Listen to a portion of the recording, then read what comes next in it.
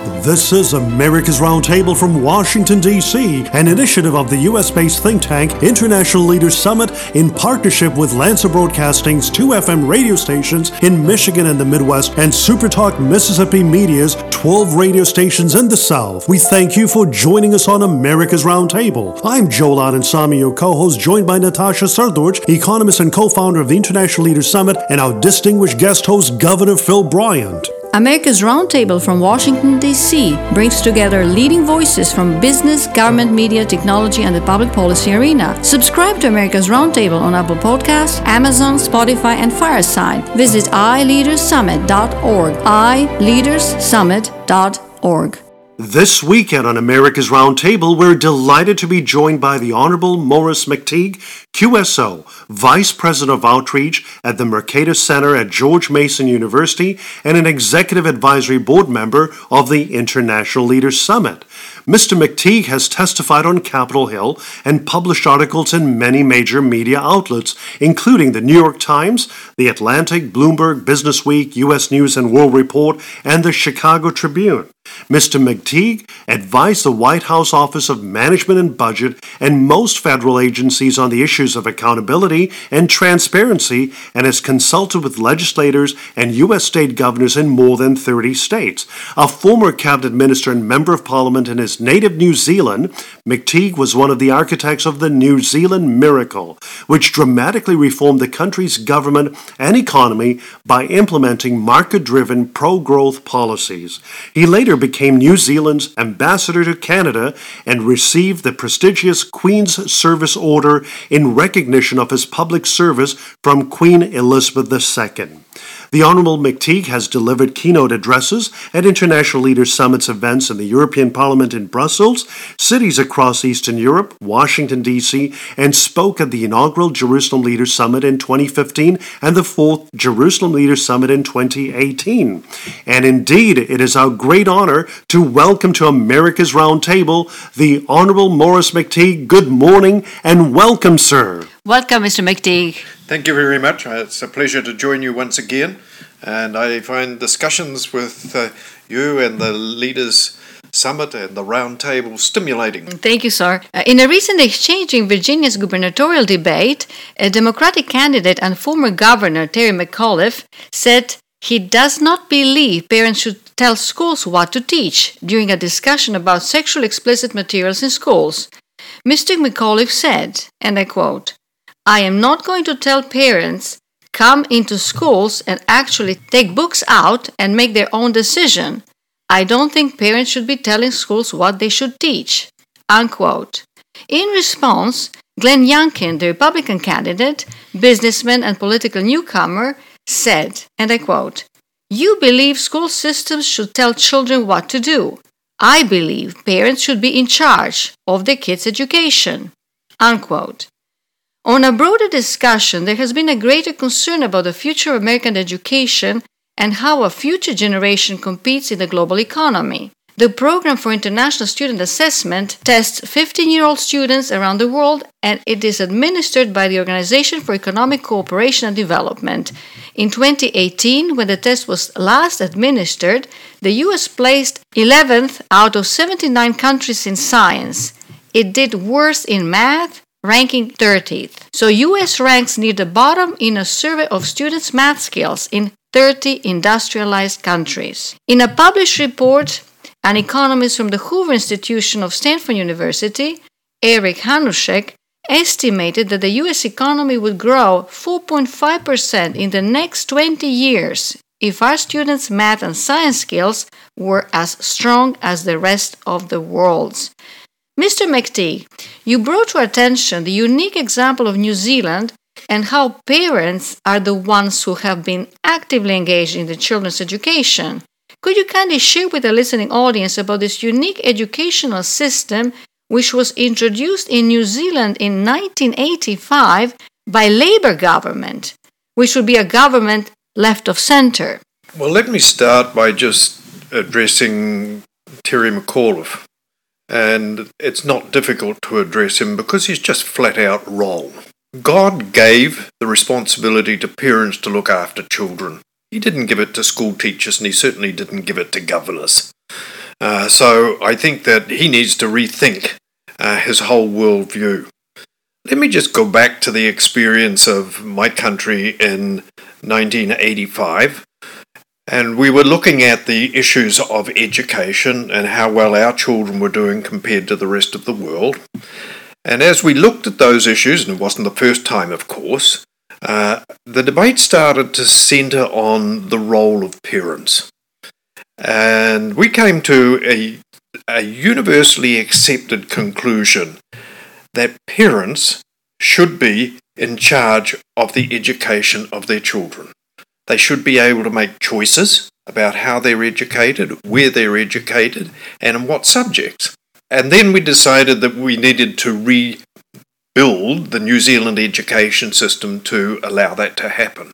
Giving the parents responsibility, or recognising the parents' responsibility for the education of their children, we actually said that schools should be responsive to parents.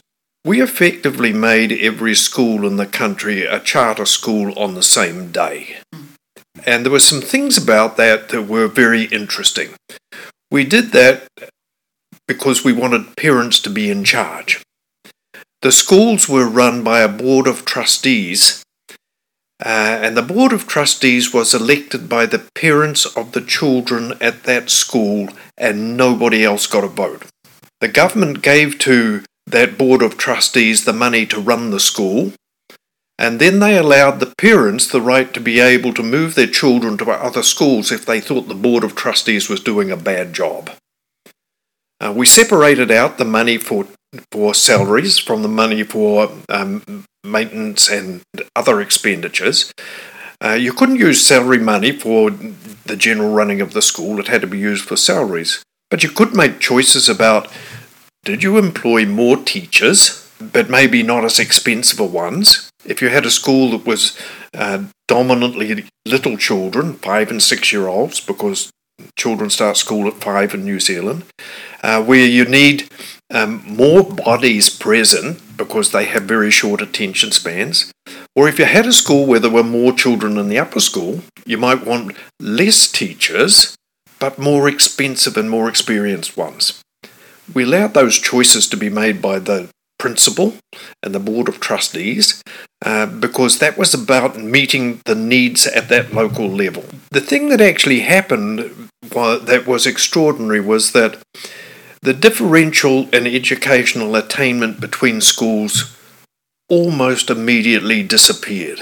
By immediately, I mean over the period of the next 2 years to 2.5 years.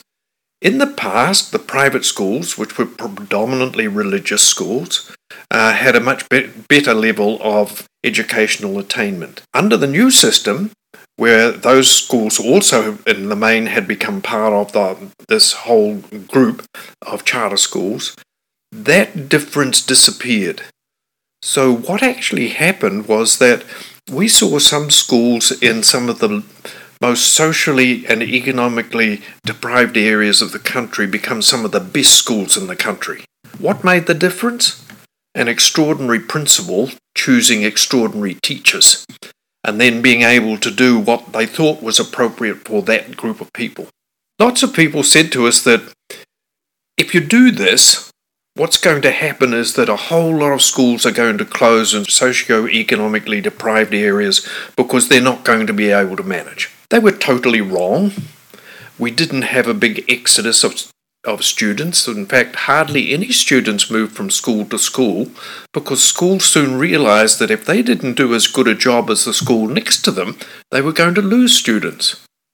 Something else that was very interesting to me was that a lot of the experts said parents won't be able to tell whether their children are getting a good education or not. And we needed to have some kind of structure that would enable them to be able to tell. And we started building something that was called the Education Review Board. Before we got it built, we realised that it wasn't necessary because spontaneous order came about when people went to the grocery store, when they went to their church, when they went to their social functions, when they went to the pub, talked to each other and talked about what was happening with their children, and very quickly people became aware of the fact that my child's not doing as well as so-and-so's. or that child is a long way ahead of mine. And I go home and I pick up the telephone and I call somebody on the board of trustees because I know them all. And they actually take my call, which is something that education boards members don't do very often, and you have immediate accountability. At the same time, all of the education boards were disestablished. They were just wiped out because you didn't need them any longer. You had all of these schools that were making the decisions for themselves, and they could use whatever teaching method they preferred, but the risk to them, if they do it badly, they're going to lose children. If they lose children, they're going to lose teachers. If they start losing teachers, teachers are going to get pretty unhappy and start saying, hey, we need to do a lot better. It's just the normal dynamics of society working, except in those places where we have totally structured these things, we take those dynamics away. And then you've got somebody who thinks they're a czar, makes those decisions for us, and normally makes those decisions badly. So, change is possible. Terry McAuliffe is wrong. I think the candidate, Youngkin, is right. We should give the authority back to parents to make decisions about how their children are educated. Mr. McTeague, from our conversations with America's Roundtable guests, including Virginia Waldenford, former U.S. Secretary of Education Betsy DeVos, Governor Phil Bryant, and others, we got an impression, and it appears that teacher unions in the U.S. present a major obstacle to greater involvement by parents in the public education. Mr. McTeague, how did New Zealand deal with teachers' unions? At one time, I used to be the Minister of Labour and the Minister of Employment in New Zealand, so I worked a lot with unions. I don't mind unions, they're fine. They're the advocates for working people, but you don't give to them extraordinary powers that aren't part of their job. So their job isn't to run schools. Their job is to manage the pay and the benefits of teachers. And look, there are a lot more parents than there are union members. And very quickly, if parents like this, the teachers will be saying to each other, hey, we do not want to alienate the parents. We've got to get on board with this. We've got to make it work. So that the influence of the union dies down to doing what it should do. I'm not saying wipe the union out. I think that's wrong. But I'm saying push it back to where it should be. And if you don't do that, you're not doing your job. In fact, Mr. McTeague, in regard to education reform in America, what would you suggest as the basic steps to look at what New Zealand has done and to replicate that in light of the challenges that America faces with a very strong teachers union, as shared by our earlier guests, and some of the hurdles that you have probably seen within the United States and at the state level? What would you suggest as real steps or recommendations as to how to implement what New Zealand did so successfully in 1985? When you're going to make big changes, you have to go big. Don't try and do little bits in an incremental kind of way. Never ever gets finished. The go big part of it really says focus on empowering parents to make decisions about education, and then do the things that will allow them to do that, and then take away the things that are getting in the road. And if you do those things, then most of that will settle down itself. The unions will be back to doing the job that they're meant to do, and the bureaucrats will be away home, fishing or something like that, and you will have interested parties who will be making those decisions for the people they represent, children, their own children. And as they do that, then I think what we see is that there's going to be competition between schools to teach different subjects. Some of them will specialise in one or another, and parents will make choices around that. Some of them will specialise in things that for particular children, either the extraordinarily advantaged or those with disabilities. But generally, if we look at how our society works, it works best when it's free to make choices. Indeed. And that's exactly what I would say with education. The fact that it's not free to make choices is one of the reasons why it's failing its consumers And I see in education that the consumers are the parents on behalf of the children. It's very well stated. Mr. McTeague, last month marked the 15th anniversary of the Federal Funding Accountability and Transparency Act of 2006, which was passed unanimously in the Senate on September 7, 2006, and by the House on September 13, 2006. The bill was then signed into law by President George W. Bush on September 26. The legislation required that federal contract, grant, loan, and other financial assistance awards be displayed on a publicly accessible and searchable website to give the American public access to information on how their tax dollars were being spent. And actually, you can visit usaspending.gov. Mr. McTeague, your principal leadership efforts contributed to this notable and historic endeavor in America, which allows decent, hardworking Americans and legal residents, as well as journalists and transparency activists, an opportunity to carefully review how tax dollars are being used by the federal government. And indeed, today, with so much taxpayer money being doled out due to the impact of COVID-19 and the push from politicians to spend more taxpayer dollars through an infrastructure bill amounting to $1.2 trillion, and this new so-called social spending bill being advanced on the Hill at this very time by Democrats and President Biden, amounting to some $3.5 trillion. Indeed, there is greater need for fiscal discipline, oversight, accountability, and transparency. Mr. McTeague, how would you rate the success of the Federal Funding Accountability and Transparency Act that was signed into law in 2006? I think it was a good policy, and I think it was a good idea. I think its results have been disappointing, but it's not because there was anything wrong with that policy. What's wrong is that the process that develops and passes the budget is broken.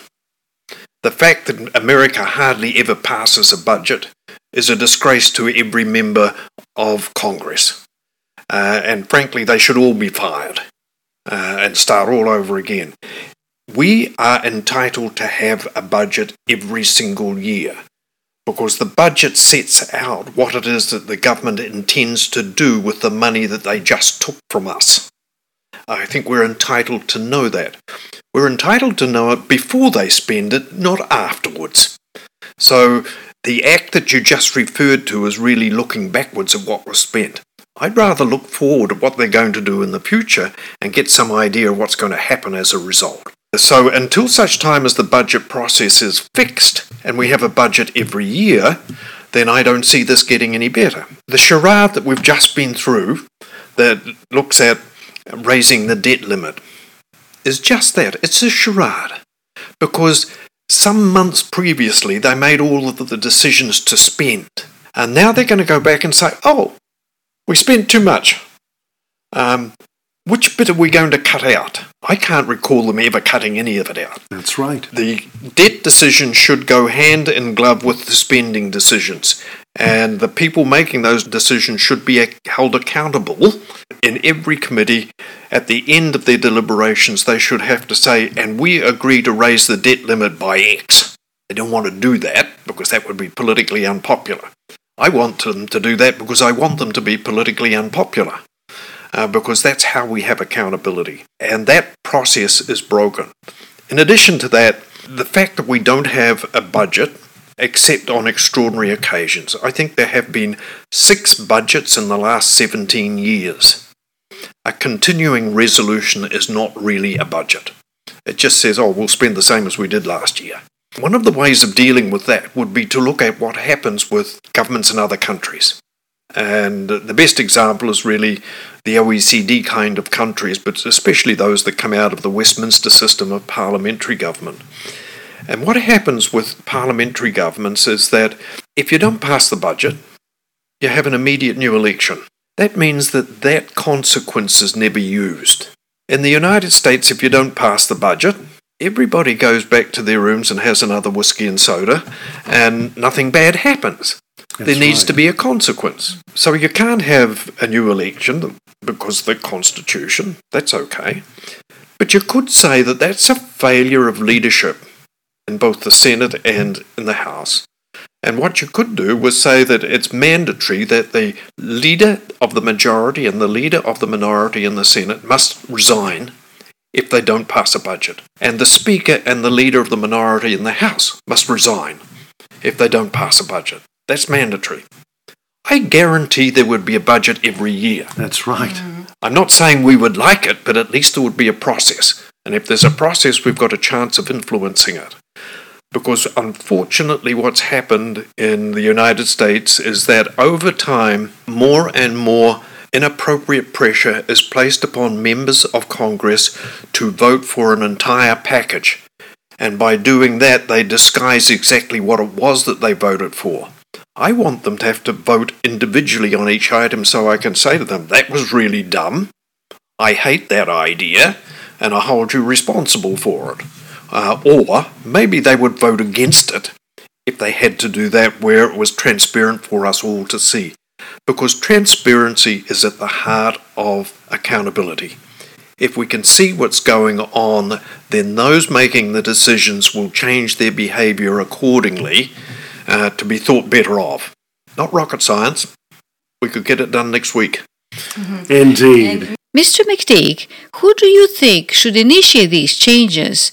Since lawmakers, it is not always in their own interest to vote on each bill separately, whereby each bill has only one subject, and it is not in lawmakers' interest to impose such measures as forced resignation. So, okay, let me try and answer that. First and foremost, I think we have to do a better job of describing how useless members of Congress actually are. They're not making any individual decisions. They're doing exactly what their leadership tells them. They are voting fodder and nothing better than voting fodder for a small clique of people in each of the political parties who makes all of the decisions. Their presence in Washington is totally unnecessary because they don't do anything useful while they're here. We need to tell them that much more frequently because then they might actually get some courage and start saying to their leadership, whoa, I'm not doing that. I'm not being bought off like that. Because I think that buying off is corrupt. Make those changes, then I think there's a chance for things to change. Leaders are people who take hard decisions. The best leaders that we can find in history were people who weren't very popular because they did make hard decisions. They were out in front, they could see what needed to be done, and they did it. And they didn't do it because they wanted to get accolades. They did it because they thought it was the right thing to do. Many of the leaders were difficult, irascible kind of people to deal with, but when chips were down, people like Churchill were the ones that you wanted to have there. And despite his difficult personality from time to time, he was the one that you could rely on when things got really, really bad. In a different manner, I think that Ronald Reagan was exactly the same. And how I would describe him was, he was good at setting aside the trivia. Right. And looking at the big issues and saying, this is what we really need to focus on. I was a much younger person, as everybody else listening was, when he gave the speech about the shining city on the hill. I was living in New Zealand and it was inspiring because he actually had a vision of America that wasn't here at that time, but he wanted to create over time. And then he took the steps to start doing that. And I think that he created the opportunity for a golden period in American development that lasted for about the next 30 years. We need another Ronald Reagan. I don't care whether he's a Democrat or Republican. I want somebody who has the courage to actually do the job of leading. Indeed. This weekend on America's Roundtable, we were truly delighted to be joined by the Honorable Maurice McTeague, QSO, Vice President for Outreach at the Mercator Center at George Mason University and an Executive Advisory Board member of the International Leaders Summit. Mr. McTeague, we've truly appreciated your continued principled leadership in advancing market principles, advancing freedom, the rule of law, and for such a time as this, it is so much needed in America and in other parts of the world. Thank you so much for joining us on America's Roundtable. Thank you, Mr. McTeague. Thank you. It's my pleasure, and I congratulate you on the work that you're doing, that you're bringing this debate to the public. It needs to be talked about more often. Thank you so much. This is America's Roundtable from Washington, D.C., an initiative of the U.S.-based think tank International Leaders Summit in partnership with Lancer Broadcasting's 2FM radio stations in Michigan and the Midwest and SuperTalk Mississippi Media's 12 radio stations in the South. We thank you for joining us on America's Roundtable. I'm Joel Adensami, your co-host, joined by Natasha Srdoc, economist and co-founder of the International Leaders Summit, and our distinguished guest host, Governor Phil Bryant. America's Roundtable from Washington, D.C. brings together leading voices from business, government, media, technology, and the public policy arena. Subscribe to America's Roundtable on Apple Podcasts, Amazon, Spotify, and Fireside. Visit iLeadersSummit.org, iLeadersSummit.org.